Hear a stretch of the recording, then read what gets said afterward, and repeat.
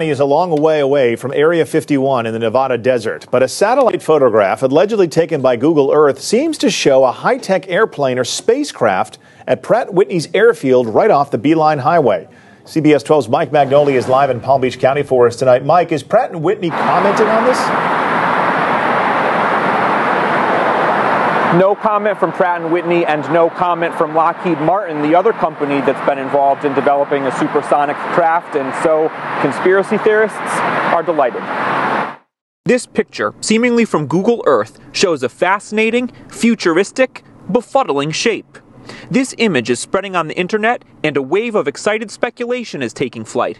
Could this be a new jet or a shuttle of some kind? The most imaginative readers are asking, is this design using alien technology? Today we went to the location in question. Aerospace company Pratt & Whitney has a facility in Palm Beach County. Security is tight, and you can't see it from the road, but there's a private airfield attached to the complex. Here's Pratt & Whitney's email to me telling me the company won't comment on proprietary programs. Same message from Lockheed Martin.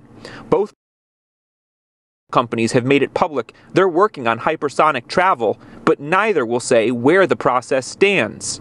I brought some questions to former aerospace engineer Charles Huber, now a science teacher at Boynton Beach Community High School. I showed him the picture too. Hypersonic vehicles are meant to go 5 times the speed of sound.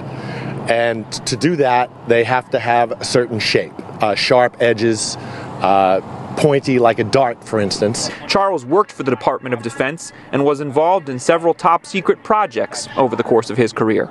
If this was some super secret thing, I would think that they would not leave it out in the daylight like that.